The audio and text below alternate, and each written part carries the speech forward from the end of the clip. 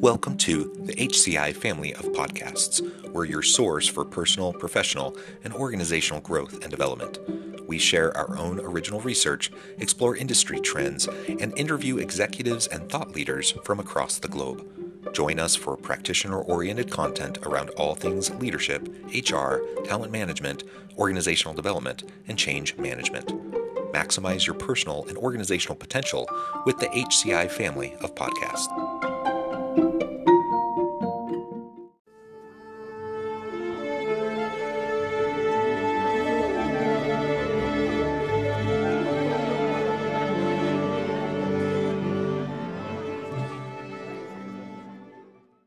Julie Noonan, welcome to the conversation today. Thank you, John. I'm so grateful to be here. It is a pleasure to have you. You're joining us from Florida. I'm south of Salt Lake City in Utah.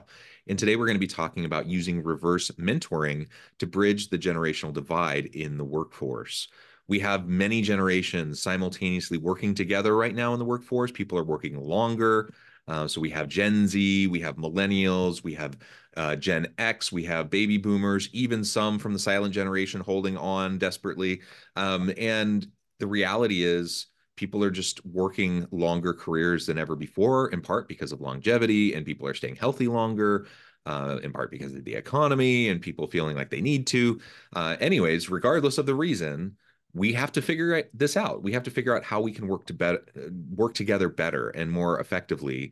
And sometimes there are these generational divides. And I always want to be careful. Like, we don't want to make sweeping over generalizations. Obviously, there's not a monolith when we talk about a particular generation. Everyone's unique. Everyone has their own unique priorities and values and whatnot. But in the aggregate, as we're kind of talking about these different groups, it can be helpful to think about how can we help them work together more effectively. And so that's what we're going to be exploring. And really, the reverse mentoring piece, how that could be helpful. So I'm super excited to explore this with you. As we get started, I wanted to share Julie's bio with everybody. Julie Noonan is an executive coach and change strategist working with organizations and their leaders to successfully ride the wave of change.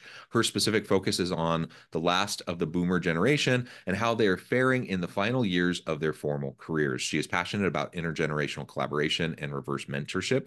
She is also a fierce advocate of including age and DEI programs to fight against ageism in recruiting and downsizing. I really like that. Julie, anything else you would like to highlight by way of your background or personal context before we dive on in?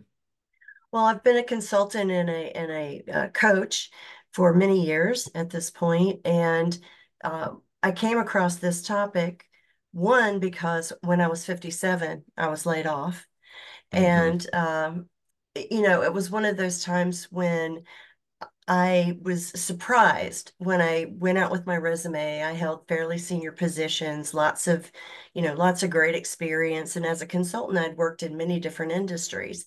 Yeah. And that was the first time in my life that I heard crickets Yeah. when I sent my resume out.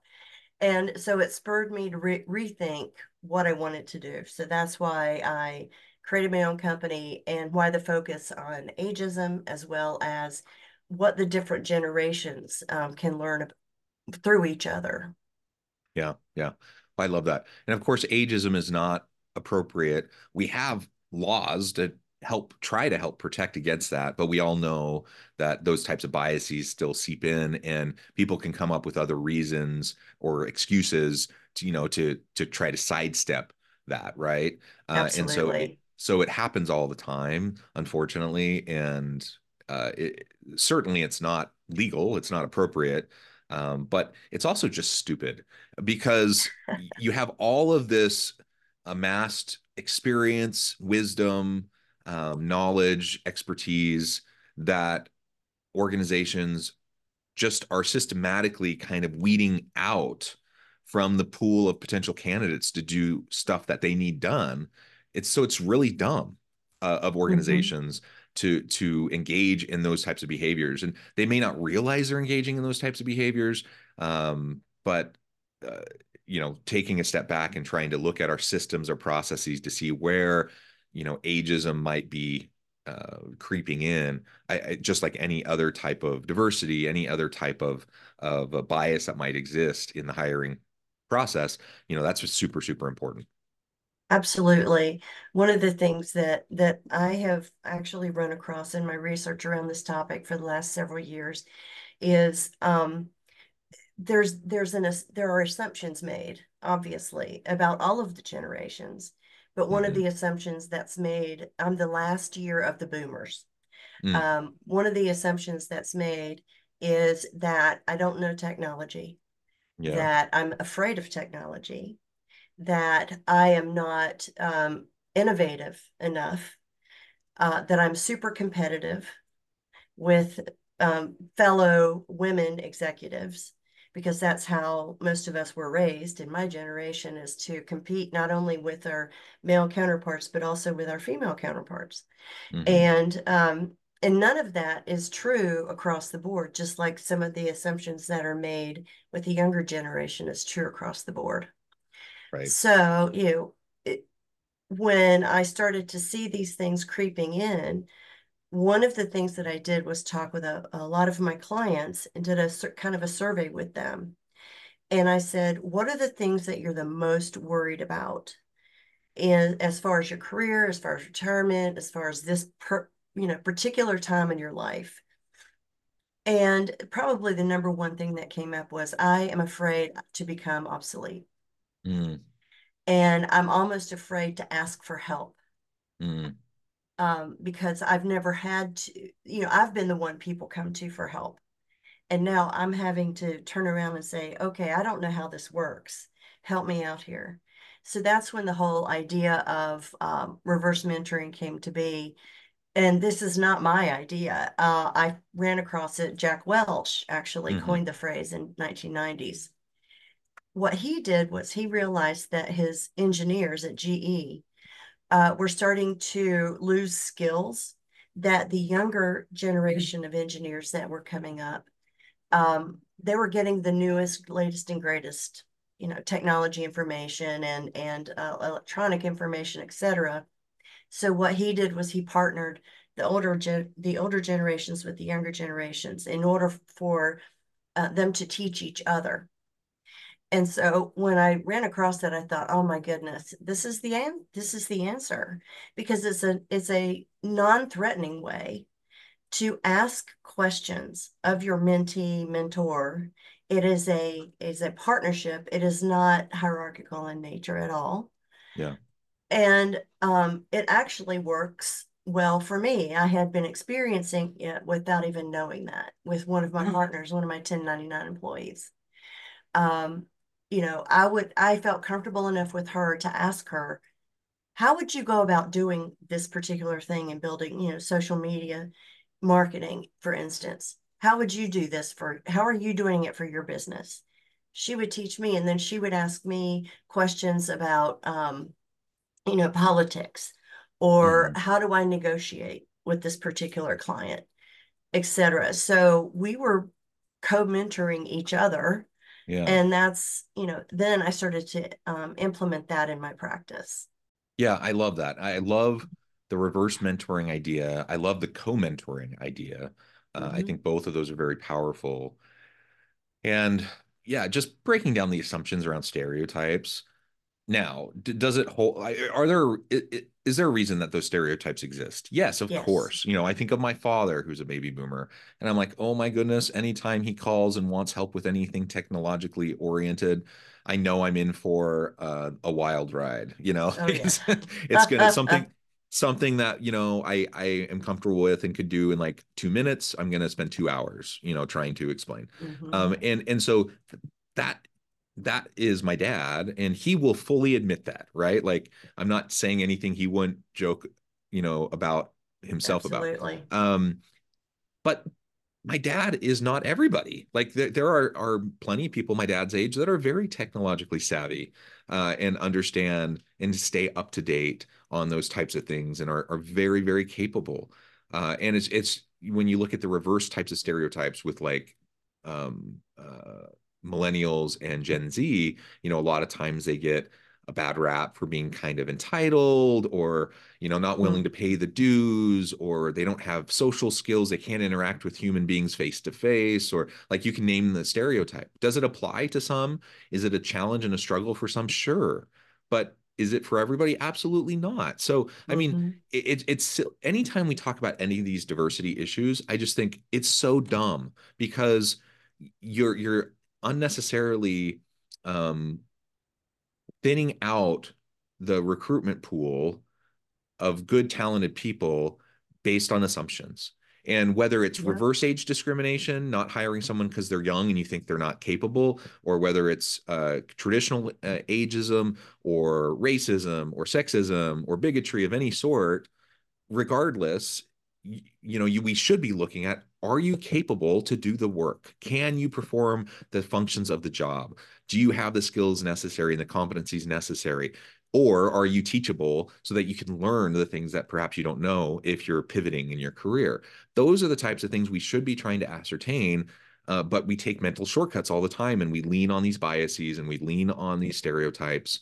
And it's to our detriment. It's to the detriment of the individuals as well, of course, because then they struggle to find positions. But it's to the detriment of the organization. It just doesn't make sense. It's really stupid from a business case perspective. And so we need to learn how to get past that. The co-mentoring, the reverse mentoring, it's a perfect way to do it. And it can be really formalized. I mean, you can have formal Hmm. mentoring programs within organizations, but it can be very informal and organic as well. Like we can start to develop cultures of mentorship within our organizations where anyone and everyone mentors each other and helps each other. And it's like continuous upskilling and learning and development where we're all supporting each other in that. That's the type of organization I want to work for. And I would suspect you were talking about, a client who is a baby boomer, like fearful of being obsolete. Everyone is fearful of being obsolete. And I bet that person would really love to be in a workplace where they feel safe to ask questions, where they feel safe Yes, to seek help, and that they're not going to be like found out as being obsolete, right? Because that's absolutely. what I heard when you shared that. I'm like, oh, they're worried about people finding out they don't know what they're doing and being branded as obsolete and then losing their job. And that's Hmm. terrible. If that's the kind of toxic environment that we have the power to create a more energizing, empowering, learning type of culture and environment of mentorship. Absolutely. I think that when I heard that, and it was a pretty consistent finding when I did the research with my client base, it was, I don't want to be obsolete. I'm Yeah. terrified that they're going to put me on special projects. Hmm. They're going to put me out to pasture. I'm not ready. Um, and people now are redefining what retirement means For sure. because Yeah. it's not an age anymore. Sure, from the federal government perspective, and when when I can get Medicaid or Medicare, that matters. But most of the at least the younger baby boomer generation has a lot more to give. Hmm. Only they're struggling with where do I give it, and Yeah. frankly, they don't want to give it for free in a lot of Hmm. cases. You know, um, and they do feel like that they are being blocked from continuing to have the kind of status and the kind of seniority that they have enjoyed because they're aging. Hmm. I find myself uh, doing the and stuttering and trying to find my words, and I just turned 60. Hmm. That's just part of aging. Hmm. Um, So we need to be able to recognize when we are still able to provide value to the organization and demonstrate that in a way that shows our wisdom, Hmm. shows how we can help prevent the same problems from happening over and over and over again. Right. I can't tell you how many, well, I would go from one client to another, and of course, I saw all the same stuff. And when I was able to help a client not fall into that hole because I had experienced it before, that was very, very encouraging for me. Hmm. And it was great for the client. how much money and how much did I save them and how much value did I add just by helping them avoid a situation that I had experienced prior. So we can't throw everything out. On the other hand, when we look at our younger generations and make those assumptions, they're lazy, they don't like to come to work, they haven't paid their dues, whatever. The bottom line is what they bring to the organizations that, especially since COVID and the remote working, um, their values are coming into our organizations now. And frankly, the values of, work-life balance, of diversity, of collaborative engagement, all of those values sped up tremendously. I think it would have taken twice or three times as long to Yeah. get those values into corporate America before COVID. And so I'm very grateful for some of the changes that they've brought into the workforce. Actually, it lets me live my nomadic life. I can work from Yeah, no, anywhere. I completely agree. I think the pandemic sped up and accelerated the shift in a lot of ways, and it just gave people time to step back and reevaluate uh, priorities, values, but also just like organizational norms. Like we just always have done things a certain way because that's how we've always done it. And for the first time, Right. we're like, oh, we can't continue to do things the same way. So let's take a step back and see what actually needs to happen. And I think we upended the status quo in many super healthy ways during the pandemic. As bad as and as negatively impactful as the pandemic was for a lot of people, I can acknowledge like it had its benefits. Um, Mhm. the but now you see many executives and leaders trying to basically go back in time pre-pandemic to reset to how things were because that's what they're used to and comfortable with, and that's not going to work either. And so like just leaning into the change, leaning into understanding like we always need to understand the values and the priorities of the workforce. That's extra challenging probably when you have people from vastly different generations commingling in the workforce, trying to work together. And we can bemoan a particular generation's kind of stereotypical characteristics, but ultimately it doesn't really matter. Like whether we like it or not, that's the workforce we have, and we have to figure out how we can work effectively together to accomplish what needs to be done to add value to the market so the organization can continue to thrive and we Mhm. can do great things. There's no way around that. We can't just say, oh, these stinking millennial and Gen Z people, they're so entitled. I mean, we can think that in our heads, but if we practice that out in reality, we're simply going to forfeit the opportunity to get a whole bunch of great talent and we're going to become obsolete. So not only are workers concerned about becoming obsolete, organizations should be worried about becoming obsolete Oh if they're not boy, should leveraging they? the full human capital capacity of the people at their fingertips. I have an excellent example of what you were saying about some of the organizations want to go back. Hmm. There is one organization that I've been working with. They're one of my clients who they are concerned that their workforce um, it does not want to come back to the office, and they Hmm. really are concerned about what is lost with the lack of face to face.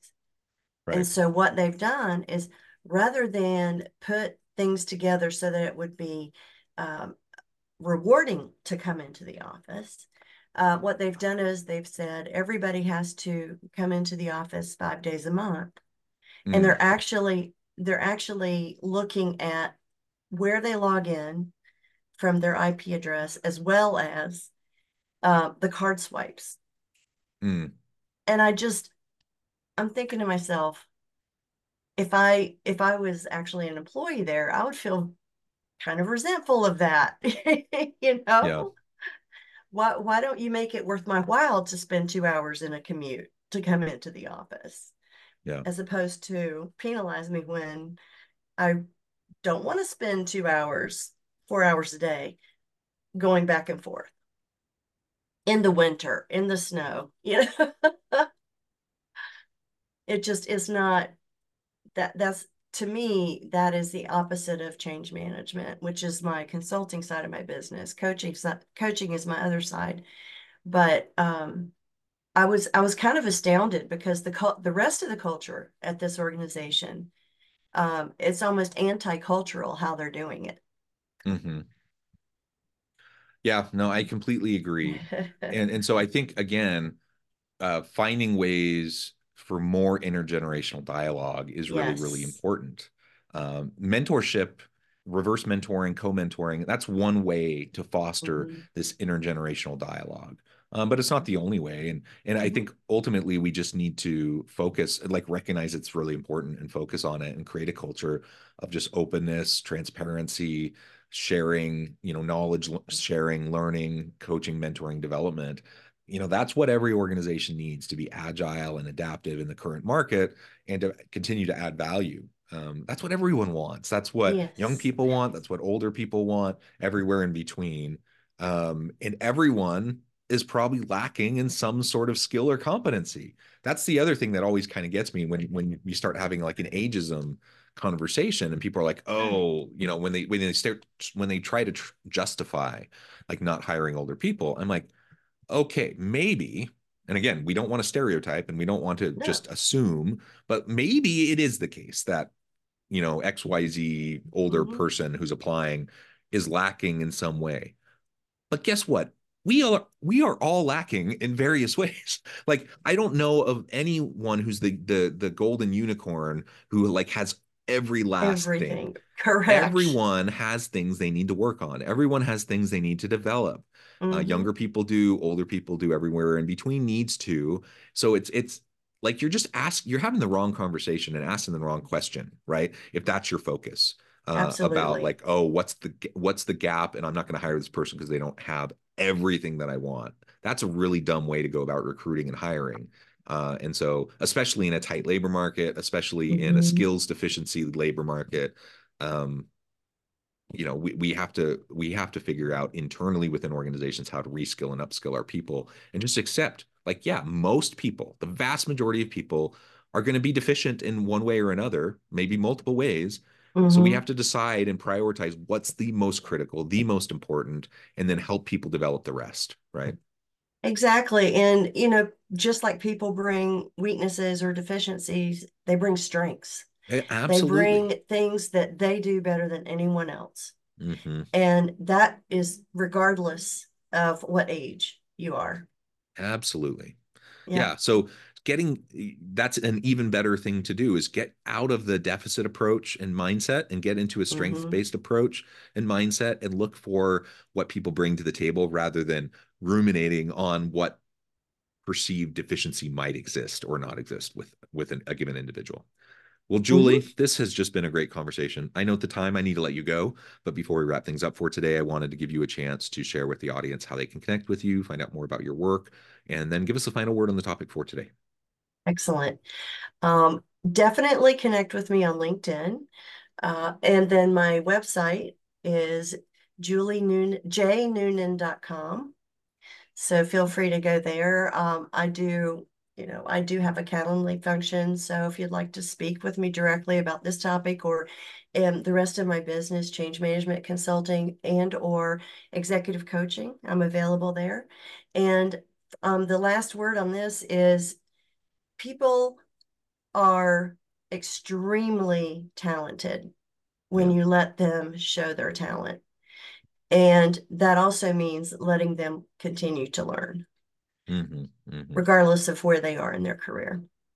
Yeah. Amen. Well said. Hmm. Julie, thank you so much. It's been a real pleasure. I encourage the audience to reach out, get connected, find out more about what Julie can do for you. And as always, I hope everyone can stay healthy and safe, that you can find meaning and purpose at work each and every day. And I hope you all have a great week.